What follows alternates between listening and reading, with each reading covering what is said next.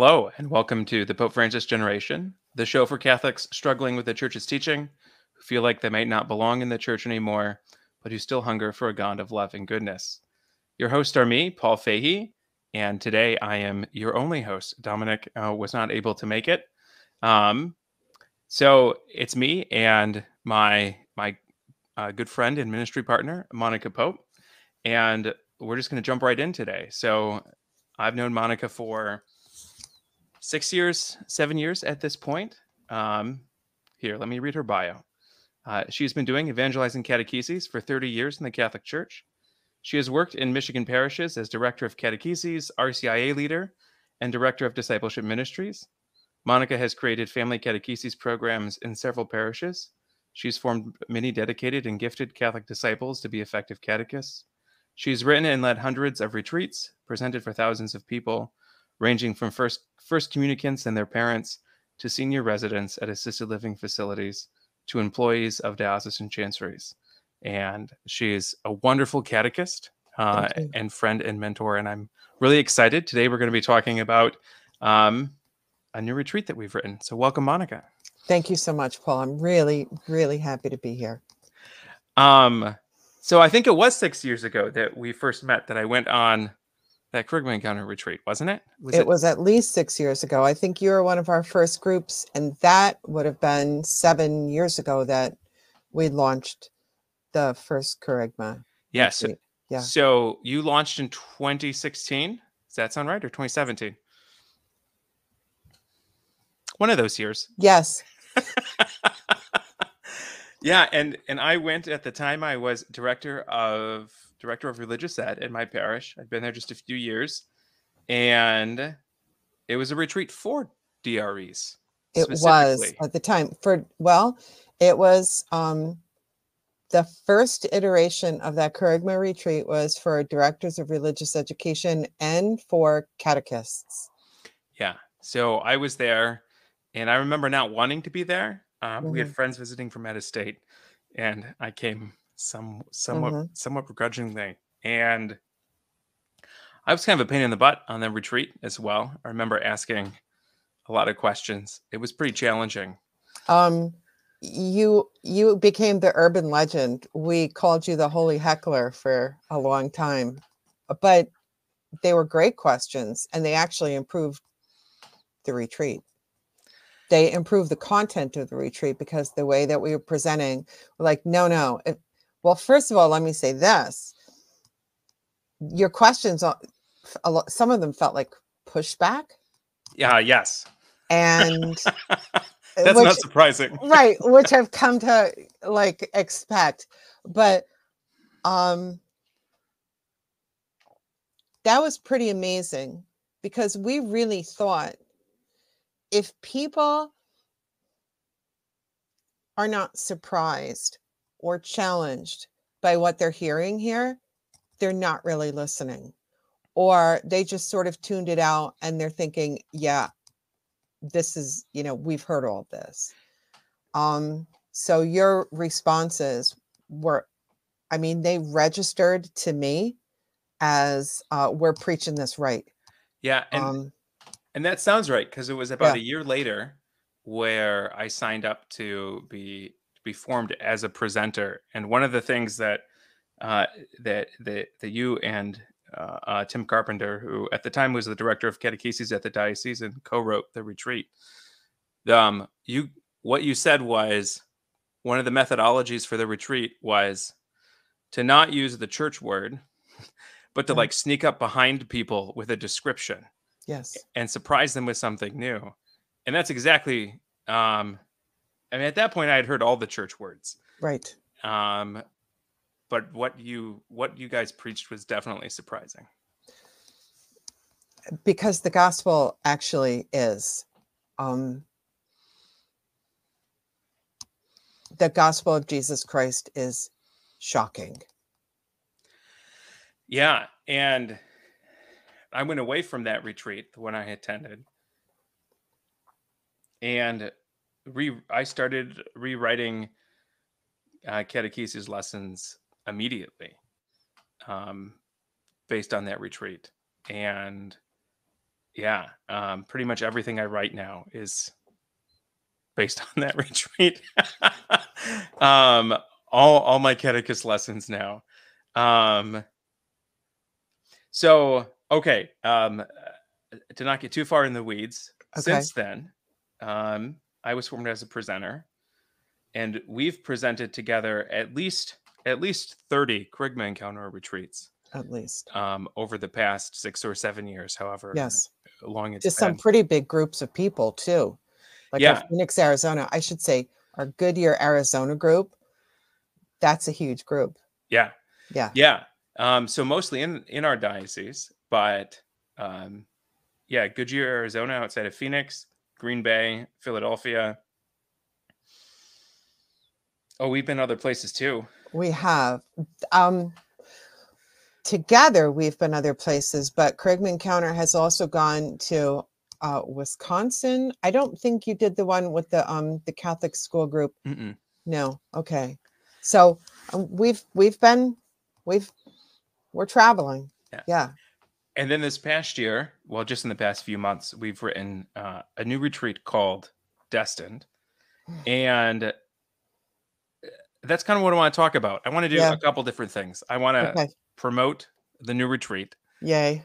but also like dive into what makes both Kerygma Encounter and Destined, which developed from Kerygma Encounter, Did. um, what makes them different and what makes them surprising, and maybe share some Mm, stories about that along the yeah. way.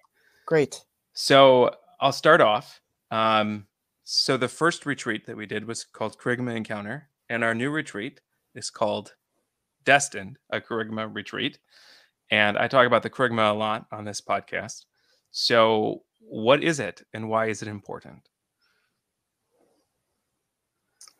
What is destined and why is it important? What's the Kerygma and why is it important? Oh, well, I was thinking that I wasn't going to have to answer that because you talk about Kerygma a lot, but Pope Francis says that it's the first proclamation, not that it's first and we move on, but that we repeat it, we return to it again and again, and everything flows from it. What is the Kerygma?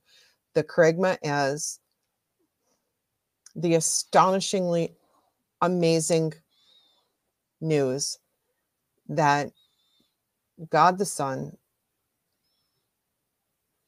has come to rescue us, each and every all of us, from sin and death and for a share in the divine life of God himself. That's the Kerygma. We've been rescued from and we've been rescued for. So to pick up on that reference to Pope Francis, he says, in catechesis, we have rediscovered the fundamental role of the first announcement, or the Kerygma, which needs to be the center of all evangelizing activity and all efforts of church renewal. He says more, but I'm not going to read more. Wait, hold on. That's what you do.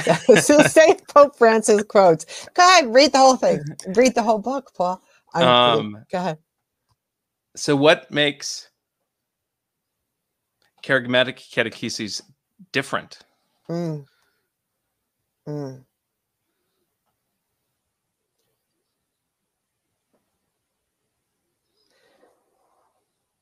If what we're preaching and teaching isn't flowing directly from the heart and the energy of the good news of being rescued from and for, why bother?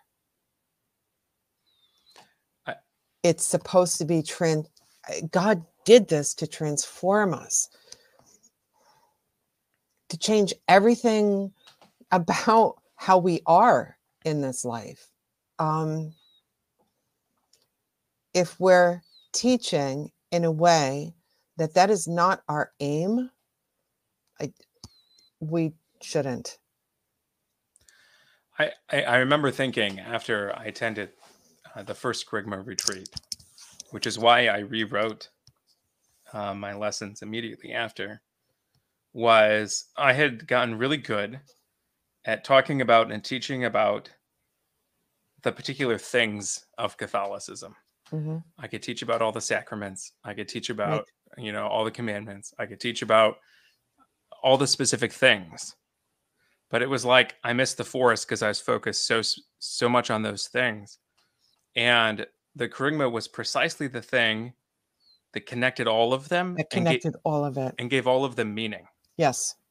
For the longest time, Paul, I thought that the the the thread that held everything together was salvation history.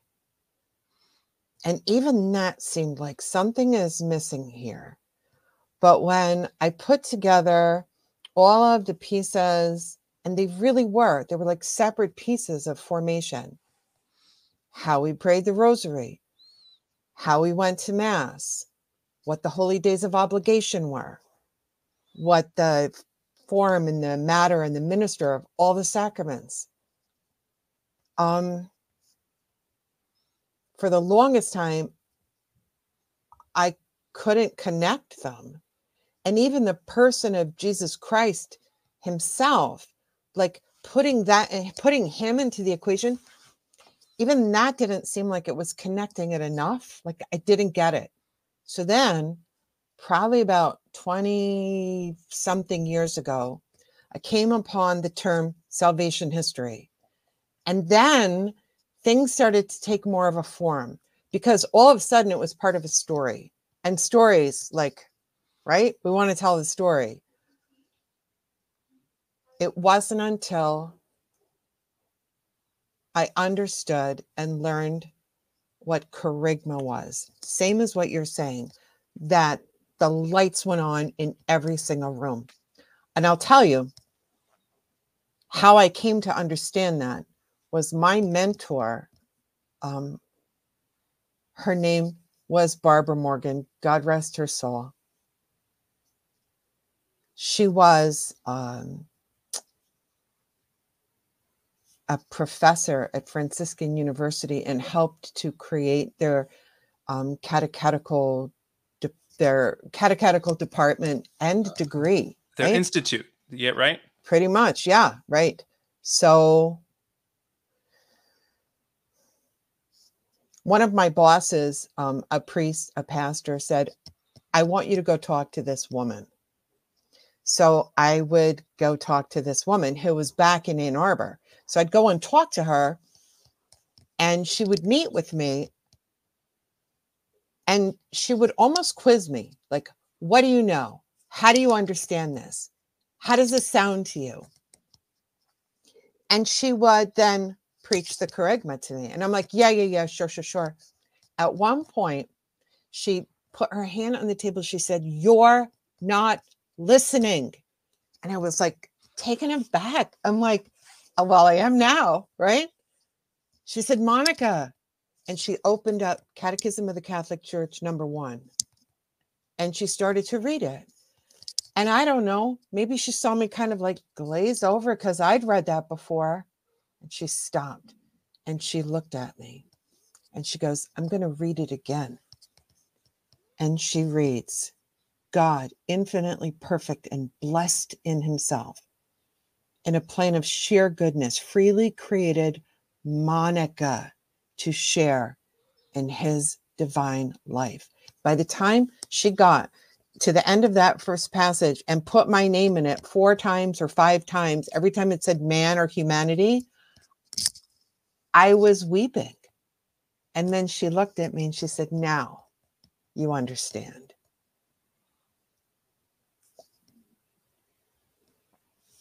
It changed everything. That changed everything. The Kerygma that God the Father sent his Son to rescue me from sin and death. Yes, I'd heard that. But for a share in his divine life. The second sentence was also like I felt the earth tip on its axis, I think. She read, That is why, in all times and places, God draws close to Monica. Paul, everything I ever did was either running and hiding from God or trying to convince him to love me, trying to get myself all fixed up and go back and hope that he didn't notice that,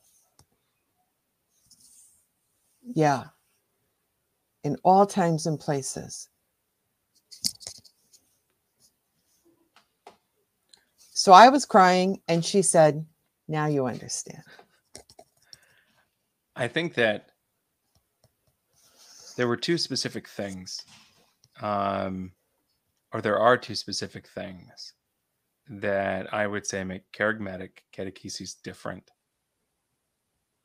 And the first is precisely what you're talking about, that we hear a lot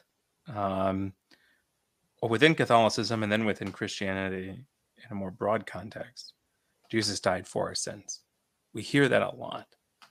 And, we're in the Easter octave, we just lived through all of that again, right? Through Easter and the Triduum. The thing that I think the most immediate thing I walked away from that retreat with was that he saved us from our sins so that he could save us for the greater thing. The greater thing. The greater thing. Like, saving us from our sins wasn't the greater thing. As if it wasn't great enough.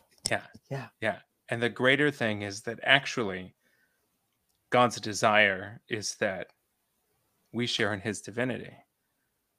And that's so much a desire of his that he doesn't stop drawing close to us. And that was the connection point for me. So the lesson I was teaching a couple weeks later that I rewrote was for confirmation candidates and their sponsors about confirmation. And I was going to teach them about the thing. And instead I stepped back and I'm like, wait, what's the sacrament about? Oh, this sacrament is about God giving us himself, the Holy Spirit, to make us like himself so that we could do the things that Christ did. And all of a sudden that makes that sacrament different. Now it's not about a rite of passage. Now it's not about a ritual. Now it's not about making grandma happy. It's about God desires me that much, and he wants to do that thing. And it's not about earning it anymore either. Pass the test, answer the questions. It's, jump through the hoops. It's not about those things. Yeah. It's about what God wants to do for the candidate, what he wants to give to the individual, what he has planned before the beginning of forever, and desires to do. So confirmation preparation then looks a lot different. Because what that means is then we're trying to help individuals to understand what God wants to give to them and merely help them to learn how to receive that, to desire it and to receive it. Yeah. And the second thing that makes kerygmatic catechesis different in my mind, in that retreat, it dovetailed with, at that point, I was just beginning to read Pope Francis's teaching, and I had read his book, The Name of God is Mercy, which I've talked about many times. Really? That surprises me, Paul. I think you gave me that book. I read that book because I think you gave it to me. I'm positive I gave it to you. Okay. I think I have 2 copies on my bookshelf behind me. Right. I read that book for the first time, and I left that book saying, I want to believe the God that Pope Francis believes in. Because there was a part of me that recognized that I didn't. Absolutely. And precisely the difference between the God I believed in and the God Pope Francis believed in was that he believed that God was actually good. And that was the other connecting point. Kerygmatic catechesis, the heart of it isn't just a story, and isn't just this teaching about what salvation is. It's God's goodness and his desire for me and for everybody. But that he's actually as good as he says he is. To go back to Barbara Morgan, a subsequent conversation that we had, she would email me and she would say, come on Wednesday morning, I want to talk to you. And I'd be like, absolutely. I mean, whatever, right? There's something important we want to talk about. In one of those subsequent conversations, she said to me, everybody believes we have a crisis of faith. I'm like, well, we do. And she said, no, we have a crisis of hope. I'm like, what? She said, even the believer doesn't believe that God is good all the time. That's a crisis of hope. That was another shift for me. It was really a challenge. I started to pray for an increase in the virtue of hope, that I believe that God is as good as he is, that I count on him and trust him to be better than I could ever imagine. There's a particular lesson from the book of Exodus that I first heard it on the Bible Project podcast, and I've started incorporating it into our retreats. And it's after Pharaoh lets God's people go, he puts them through a series of 3 tests. And when we think of tests, not like, mice in a laboratory, but it's specifically God is trying to teach his people who he is. But he's precisely trying to teach them that he's actually as good and reliable as he says he is. So the first test is the crossing of the Red Sea. So God leads his people to the Red Sea, and I've told this story a million times, and Pharaoh's army is behind him and they're trapped. And they complain to Moses, and Moses says, God will save you. All you have to do is nothing. Just be still. To pass the test, all they had to do was nothing. And then God did this, earth-shaking surprise, earth-shaking miracle. And all they had to do was nothing. So then just a few days go by, if that. Like, this is, like the next chapter in the book of Exodus. Right. They're in the desert and they're thirsty. And they cry out to Moses and they complain again. And they're like, there was water in Egypt. So what does God do? He brings water from a rock. Just out of nowhere. Like, it wasn't like there was this secret well that people knew about. There was a rock in the desert. He made water come from it. And then, a couple of days later, they're complaining because they don't have any food. And they're like, there was plenty of food in Egypt. So God sends miracle bread from heaven. But he increases the test. He's like, I will give you enough for today. And just today. The laws of manna. Yeah. And don't collect any for the next day. Yeah. But of course they did. Right. And it got filled with maggots and worms and stuff. But God was precisely forming the hearts of his people to teach them who he was. And who was he? He was a God who was good and a God who was reliable. Amen. And all they had to do was nothing. All they had to do was trust. All they had to do was stand in horrendous crisis and do nothing. Yeah. I mean, it's like really bad stuff is coming down, right? Yeah. All the chariots and charioteers, all of Pharaoh's. Yeah. Absolutely. No water in the desert is a pretty big deal. Right. Yeah.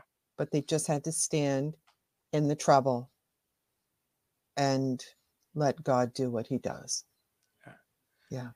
So I think that precisely is something else that makes kerygmatic catechesis different.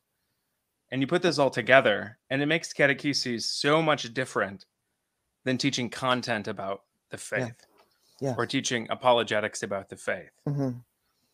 It is, as John Paul II says in Catechesi Tradendae, it's about bringing someone in an encounter and into a relationship with An the intimacy. person, yeah, with Yes. the person of Jesus. Mm-hmm. Yep. So, we've been doing Kerygma Encounter. We've been leading these retreats for several years. They have been, I mean, some of my most profound moments as a minister have been leading these retreats. But also the Lord has graced me as a presenter. I mean, at the beginning of every retreat, we would lead a prayer of forgiveness, and you would Mm, be the one often leading the prayer. mm. So I wouldn't have anything else to do except pray it. So I guess I could probably do this. Um, and those were profound moments of healing for me. Or Mm. oftentimes I'd be presenting, and in my heart, I'm like, actually, I'm the one who needs to be hearing this as much as the people I'm telling this to. Oh yeah. And that happens consistently and has happened consistently. And that retreat has been a profound source of grace for me to present. Yeah. Absolutely. Me too. Every time we do it, I think,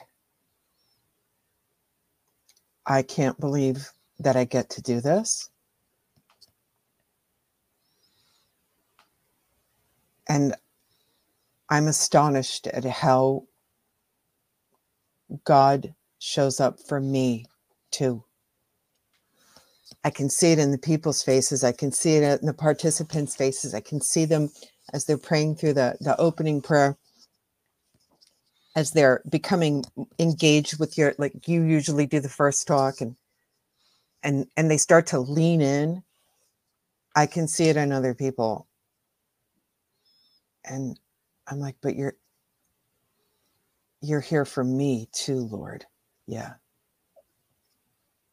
It's good. Yeah, it's been profoundly good.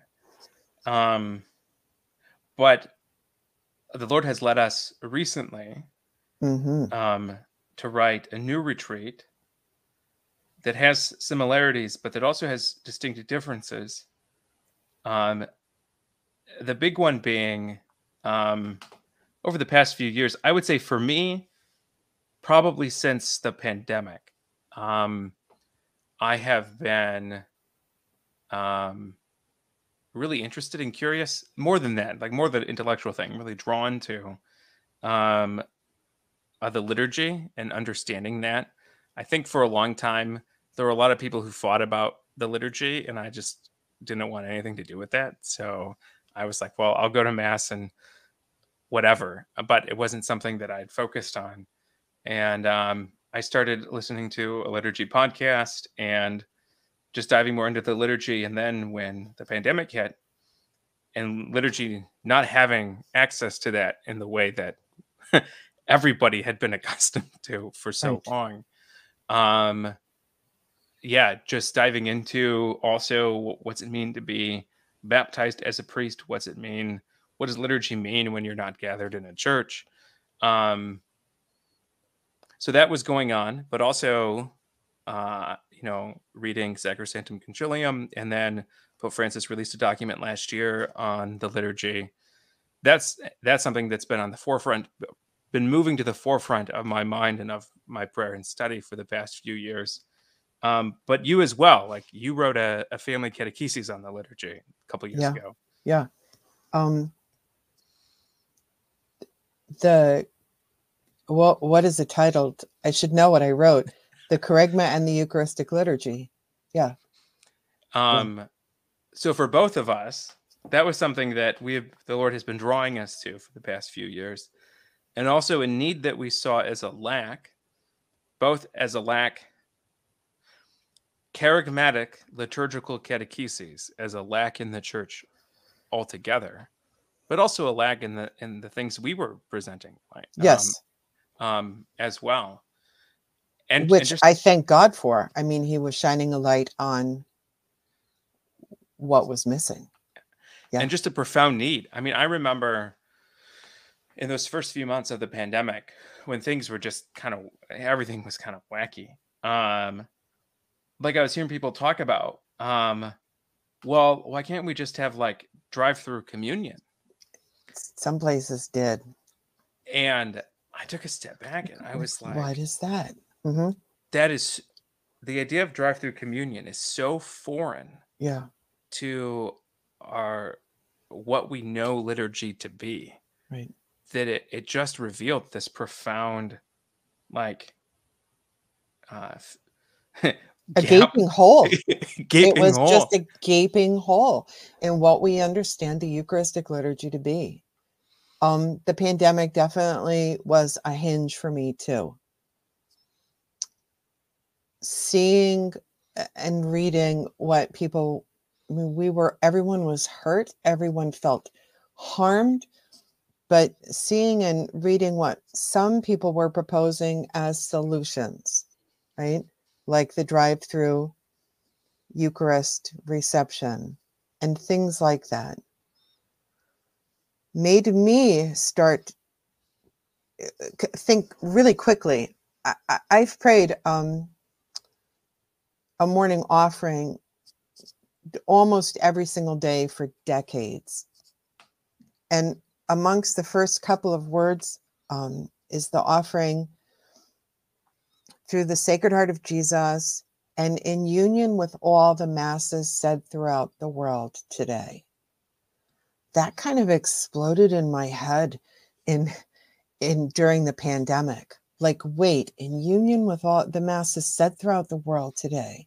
What does that mean?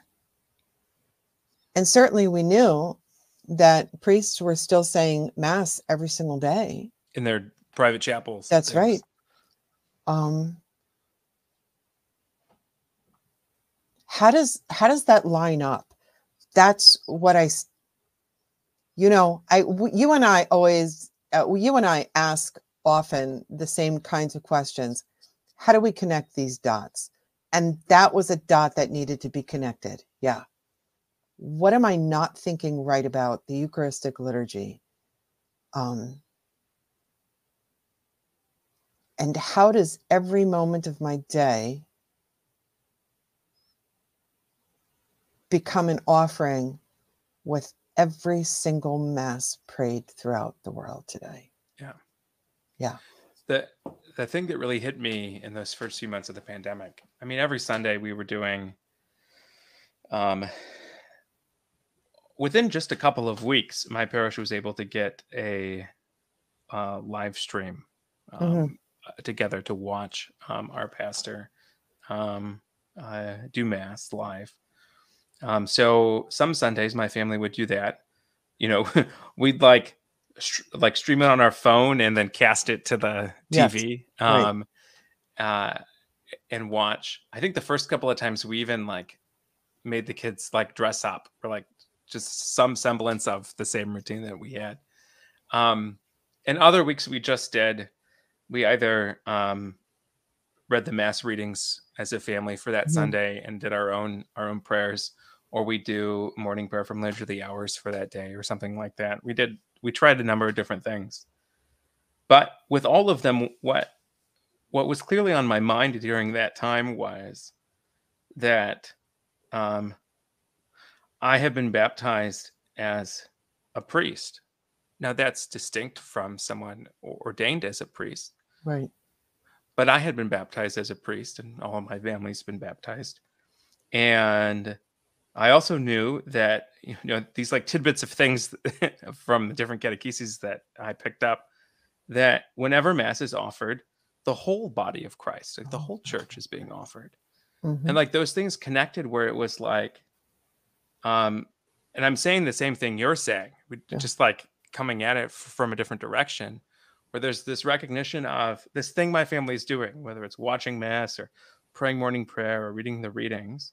We are exercising our baptismal priesthood, and we're still participating now at a distance, but we're part of the body of Christ. We're still participating in the masses that are being offered up because the Mm-hmm. whole of the body of Christ is being offered up at every mass. And that connection point really sustained me.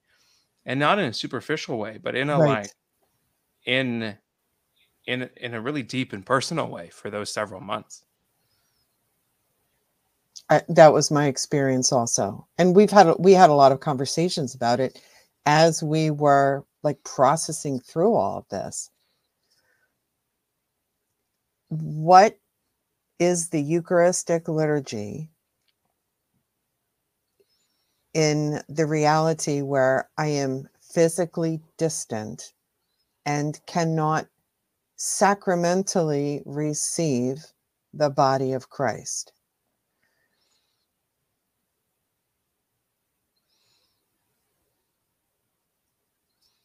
And it's not to say that sacramentally receiving the body of Christ isn't everything, but there's even more to the everything.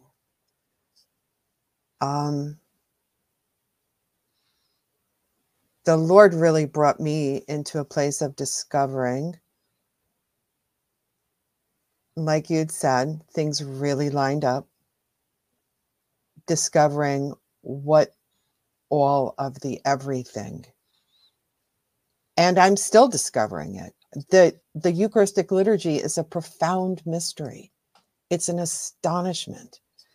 Everything that we just talked about, and so now we're going to talk about destined, everything that we just talked about and proclaimed the Kerygma to be, God sending his son to save us from sin and death and to save us for a share in his divine life. It all happens, it is represented in the Eucharistic liturgy. Yeah. It's not just a story that we tell. It's not just a memory that we have in our heads. It is, well, we've really come to appreciate the term anamnesis too. It's a mystical here and now remembering. Yeah. So to dive into that a little bit, Destined is specifically, it's a charismatic retreat that's focus and purpose is to both give a catechesis on and proclaim the Eucharistic liturgy, but also to lead people into greater participation in the Eucharistic liturgy. So all that being said, what is a specifically charismatic catechesis about the Eucharist, and how is that different than most of what we hear about the Eucharist within the Church? Mm. So I think that I had just at least touched on it. Kerygmatic catecheses on the Eucharistic liturgy. The short version can be said, Not the 8-hour day retreat version. not the destined retreat. Can be said. We'll start the way that Pope Francis starts. God loves you. And he pursues you in love. And he sent his son, God the Son, Jesus Christ, to rescue you from sin and death and to rescue you for a share in his divine life. And the Eucharistic liturgy is that astonishing reality happening, represented right here, right now. This is your participation in that mind-boggling goodness of God. That's it.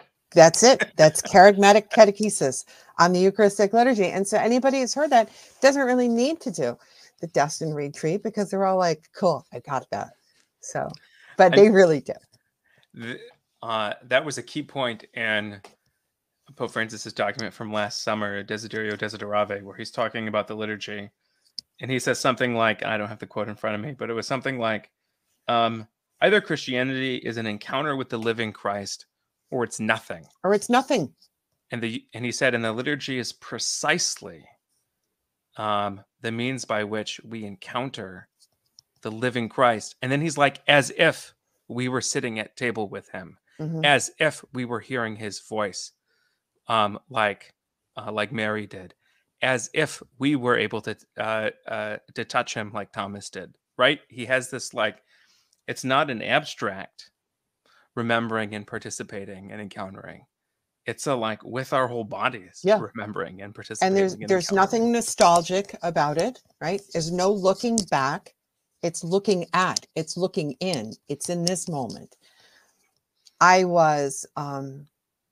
had read through the catechism and prayed through the catechism, the section on prayer during Lent this year. And the section on the Lord's Prayer. Everything is beautiful. Everything is amazing about it. But I was so drawn into the God of now, the God of today. The Eucharistic liturgy is the rescue mission, is the love, is the presence of now. It's the God of today. Yeah. Yeah. I want to hit on there's a handful of things. There are particularly key moments in this retreat that we think are important, but I think more important than that, we've seen people's responses to them as important. And we've talked about some of them already. Like we've talked about the idea of theosis, the idea of salvation being not just being saved from sin, but being saved for something greater. The Catechism uses the term divinization. Yeah. Second Peter, to have a share in the divine life. Yeah. But there's other moments too. Yeah. And thinking especially, so we are recording this during the octave of Easter, having just gone through the Triduum. We talk about the crucifixion in a way. I think for a long time, the crucifixion was kind of an abstract thing for me. It was something that I felt like I was supposed to feel guilty about. I think I saw Mel Gibson's Passion movie when I was too young. And there's a sense of like, this is something that God did for me, and I should feel bad that God had to do this for me. I think was the unspoken kind of like layer to it. The way that, and you most often give the proclamation about the crucifixion, the way that you present that has been really powerful for me to hear. But then there's also like you address head on this idea that Jesus came to save us from God in some way. Yeah. Yeah. And this is this moment. There are two of them when we preach the Kerygma.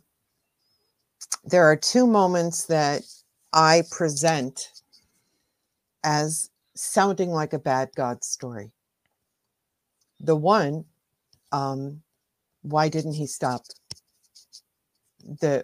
God stop the people, the first man and woman, from sinning? And the Catechism asks that question. So first of all, like, oh, thank God I'm allowed to ask that question, because I feel insolent. Yeah. Okay. I feel like a rebel, like insolent to ask the question. Don't ask that question. But the Catechism asks, so why did God not stop the first man and woman from sinning? The answer is clear: because he's going to bring us to something better than what was lost. Okay, that's a showstopper. People's minds are really, and hearts are really beginning to be changed then. But on the cross, the moment where Jesus cries out, Father, why have you abandoned me? And some really, really bad lyrics and catechesis and theology comes from that.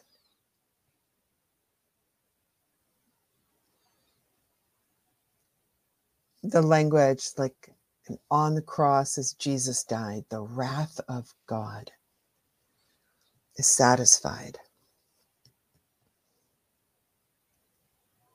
So it sounds like Jesus has rescued us from the Father, from the angry Father. We have got to stop lying about who God the Father is. God the Father is the one who came into the garden and said, I see what happened here. I will fix this. That's who he is.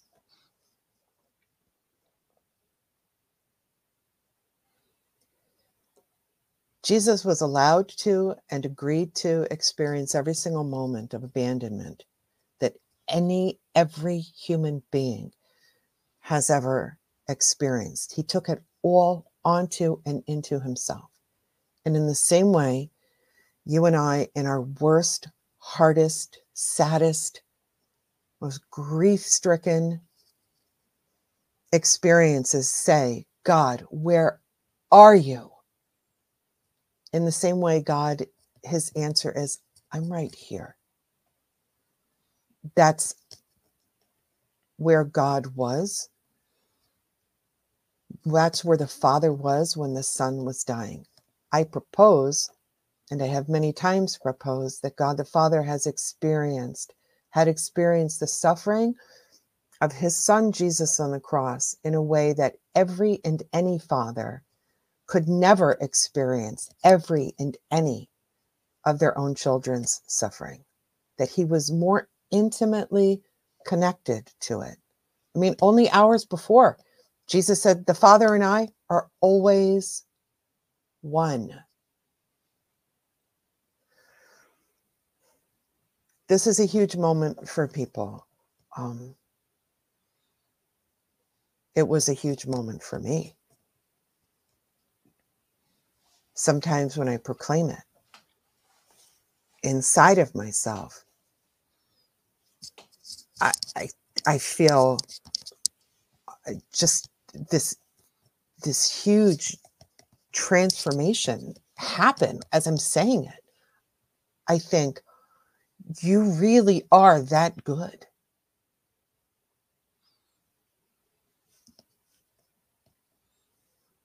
When people write to us, and we will get people, I mean, we've both had the experience, Paul, where people will come up to us during the retreat, after the retreat, as it's over, and say to us what was important and what was good.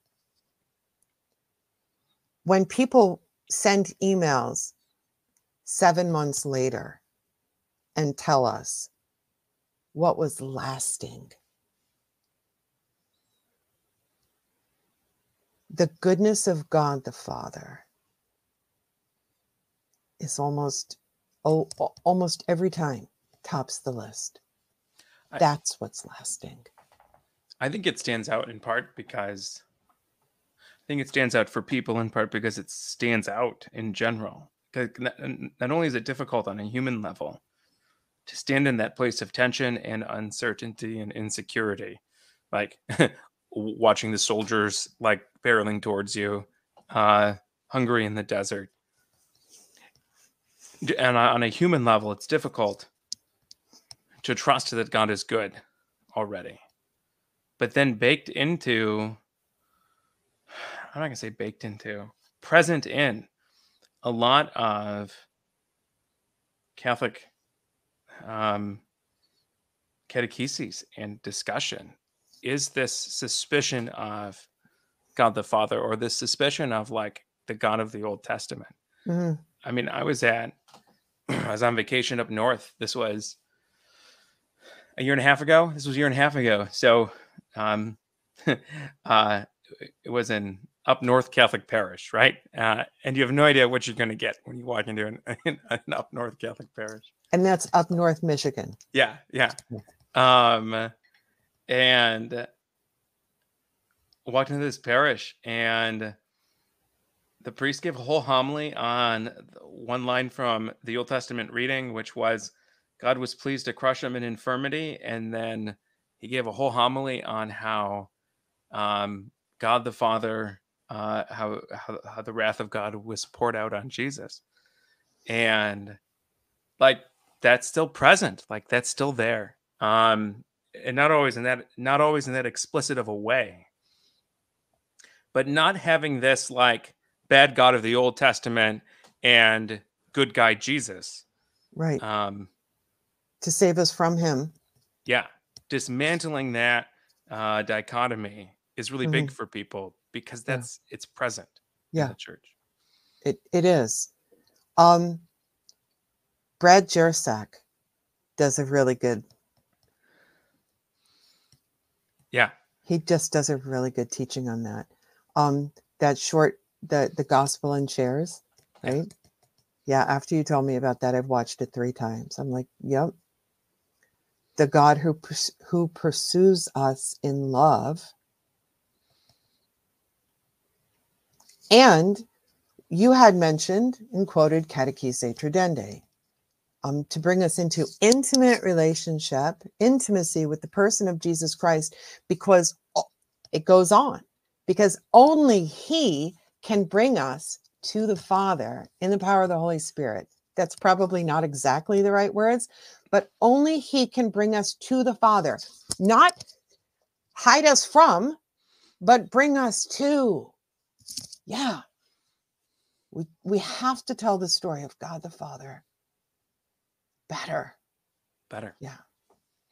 Um, Another key moment in the retreat that you hit on, and I've talked about that. I think I have dropped your name before talking about this with other people. Um, but the idea of glorified wounds. Oh, Um, whoa, whoa. Did you read the gospel for today? Hold on. no, no, no. Is it Thomas?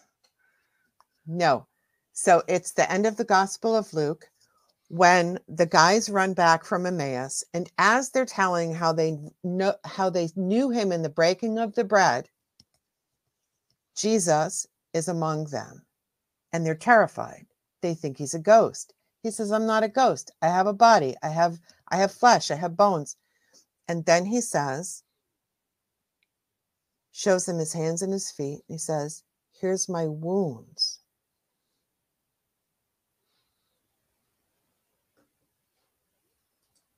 We went from recognizing him in the breaking of the bread to recognizing him in his wounds, in his glorified wounds. And he said, "Go ahead, touch them." One of the translations is, "Handle me." Yeah. Um, That's today. That was today's gospel. I'm like, oh, whoa, I think we're going to talk about glorified wounds. So let's talk more about it. Yeah. yeah. I want to start with last week. So this was Holy Week on Wednesday during the Pope's weekly catechesis. He and as soon as I read this, I sent it to you. I'm like, look, the Pope's talking about the same thing you're talking about. Um, Only he uses the phrase luminous wounds instead of Luminous. glorified wounds. But I want to read a passage from his catechesis last week. He says this: brothers and sisters, the point is not whether we are wounded a little or a lot in life. The point is what to do with those wounds, the little ones, the big ones, the ones that leave their mark forever on my body and on my soul. What can I do with my wounds? What can you do with your wounds? No, Father, I don't have any wounds. Be careful and think twice before saying this. And I ask you, what do you do with your wounds, with the ones that only you know about? Mm. You can allow them to infect you with resentment and sadness, or instead, you can unite them to those of Jesus so that your wounds too might become luminous.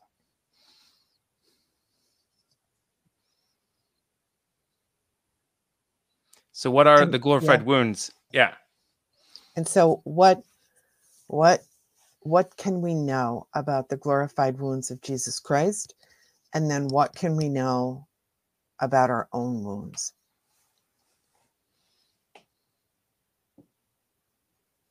The wounds are in today's gospel. The wounds are how this whole group of believers who were terrified at seeing him, they were afraid of God, and they identified him and they recognized him in his wounds. What does that have to do with me? If it's an old story, it's a cool one, but it's more than that. And Pope Francis tells us what it is, that I unite mine to his. And when mine become luminous or glorified, what does that mean? That means that you in the world can see something that can see in me, something that I know, something that has happened, something I understand, and some way that I have not merely survived,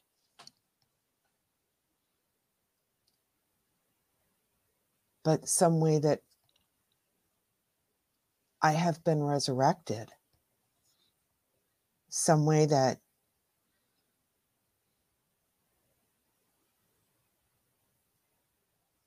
now you can approach and actually handle them without hurting me.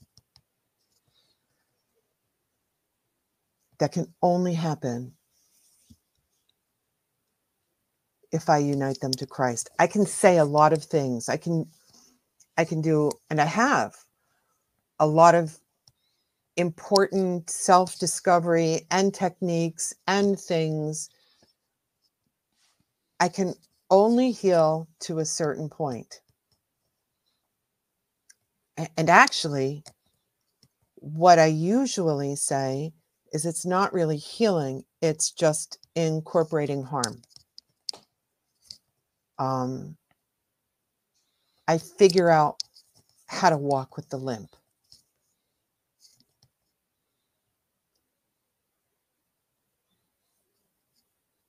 But in intimacy with Jesus Christ, in the power of the Holy Spirit, the things that have hurt me, that have harmed me, have wounded me, that have mangled me, are transformed. It's transfiguration. And it's transfiguration without erasure. Like it's still visible. It's still there. There isn't a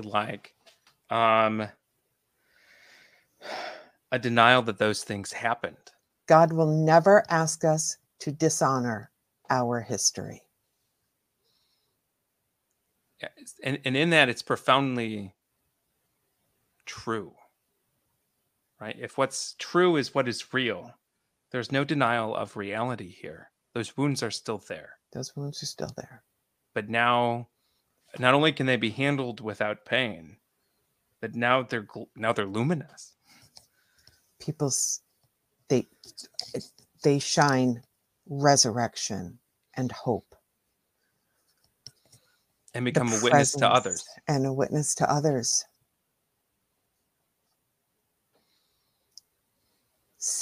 Our experience, yours and mine, when we do these retreats, we each do personal testimony and we talk about some really hard stuff.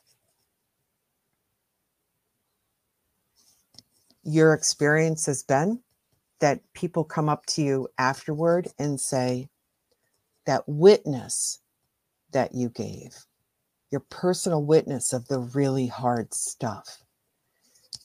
And we've both stood there with people looking at us like, and so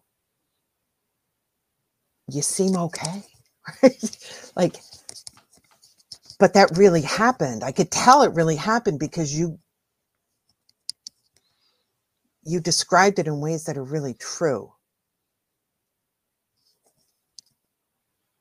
And people look at us like, so Jesus, like, yeah.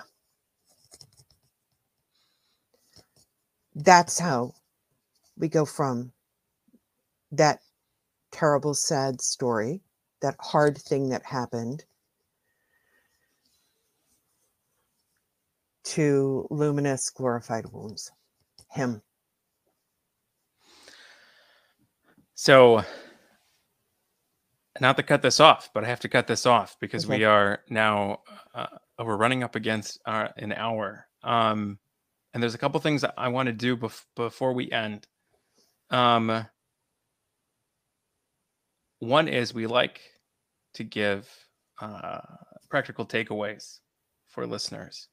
Mm. So my question for you is, if in this discussion someone is hearing something new and something surprising and something compelling, if there's any type of this recognition of like, I want to believe in the God that they believe in, right? Mm-hmm. What's a concrete step someone can take to better know and encounter and have relationship with a God who is truly good?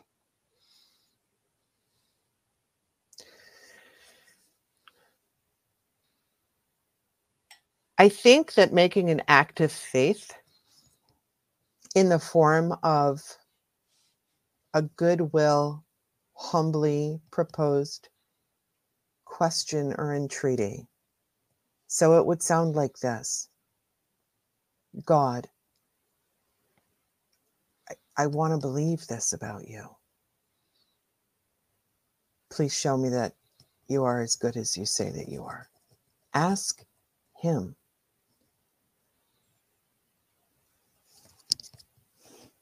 I think that's an act of faith.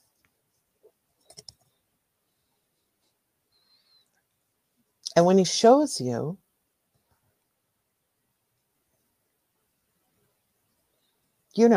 fess up and go, yeah, okay. I see what you did. Receive it. Here. Own it. Receive it. Yep. Yeah. Yeah. Yeah. In that, I mean, part of that is a real vulnerability about not trusting that God is good in the first place, and instead of that being an area of shame, being an area of offering to the Lord. It's precisely where he wants to meet me.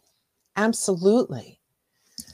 So the opposite is, I have to really work hard at believing this and then show up for God. He's like, please, let me show up for you.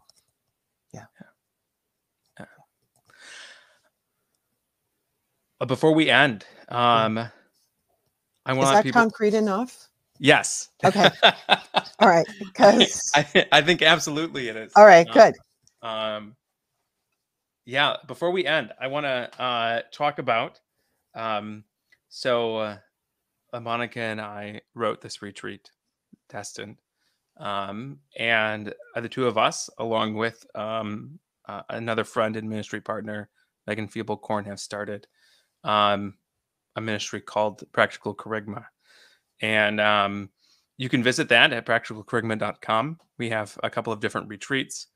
We have a Practical Kerygma School, which is a formation program for ministers in the church. And when we say ministers, we just mean people, disciples, because ministry looks like taking care of your kids sometimes as much as it does serving in the parish. But the mission of this ministry really is to to do two things: to keep having conversations like this in the church in different ways, and having real catechesis and real formation about a God who is good, and then also helping to make church spaces healthier. The short version of the Practical Kerygma School aim is, don't be weird. Yeah. Real people need the Lord. Be a real people. Yeah. They need to hear it. Sure. Can you put the link for Practical Kerygma wherever this thing shows up? Absolutely. This And thing. Paul's life is invested. I'm calling it the thing. Yeah, so put the link somewhere for sure. We also have a new chaplain for Practical Kerygma, the ministry, too. Yeah, And, Father, go ahead. Father Tom Wasilewski is the pastor of Old St. Pat in Ann Arbor. And several months ago, he agreed to have first conversations with us, to journey with us in the practical Kerygma ministry. And now he's official, and he's been marvelous. He's just been marvelous for us. Yeah, it's been great. Yeah, in some ways, this ministry has been going on for a couple of years, but it also feels like it's just getting off the ground too.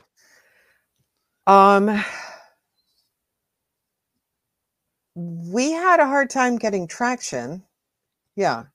And now here we are. Yeah. And we had a Destined retreat in Iowa back in March, which was amazing. Yeah. That was a fantastic debut. And then we have one in Ohio. We're presenting to staff and faculty at a Catholic school, a very large Catholic school if there's 70 or 80 staff and faculty. Crazy. I love that. And hopefully presenting more locally soon as well. But you are engaging in conversation at this moment about Destined going to Dublin too. Yeah, which would be exciting. Everybody needs to pray for that. We need to go and preach the gospel in Ireland. That'd be fantastic. How do you look in green, Paul? If people want to follow you, Monica, if you want people to follow you, where can they find you? So at Practical Kerygma, there's excellent. Yep, that's pretty simple. Contact info is there. And some of the things that we've written are also under the Practical Kerygma umbrella. Fantastic. Thank you for this conversation. Yay, it was a lot of fun. That went really fast. I thought, an hour and 10, yeah, okay. Yeah, that was great. I think I told you when I first talked about having you on to promote the retreat, I was like, all we have to do is start talking about it. And that's promotion in and of itself. And it's also a privilege and a joy. Absolutely. Yeah. So the other thing that people can do, practically speaking, if they are, the movers and the shakers and the rainmakers, get destined to come to your parish or diocese, because we travel. Have gospel, will travel. Yeah. Excellent. Okay. So I have to do this closing now. Okay. Without Dominic. So if you like this video and this conversation, please hit the like button and follow on YouTube. Also, please leave a review on whatever podcast app you're using. If you like the conversations we're having and want to go deeper, check out Father's Heart Academy. We're building a community for folks who are looking for more compelling answers to their questions about the church and about the faith, and who are looking for a more compelling and beautiful gospel. Also check out Smart Catholics, the free online community for Catholic millennials, creators, and learners who want faithful conversations that are unafraid of doubts and questions. It's a community that is free of trolls and ads and toxicity, which is the opposite of Catholic Twitter. So check out Smart Catholics at smartcatholics.com. Sorry to interrupt. That doesn't sound like any fun at all. Yeah. I'm kidding. No, Catholic Twitter is no fun at all. It's a zoo. And you can follow this podcast at PopeFrancisGeneration.com. So until next time, say a short prayer for us and for yourselves. And remember, don't be afraid to ask questions, because doubts can be a sign that we want to know God better and more deeply. Amen.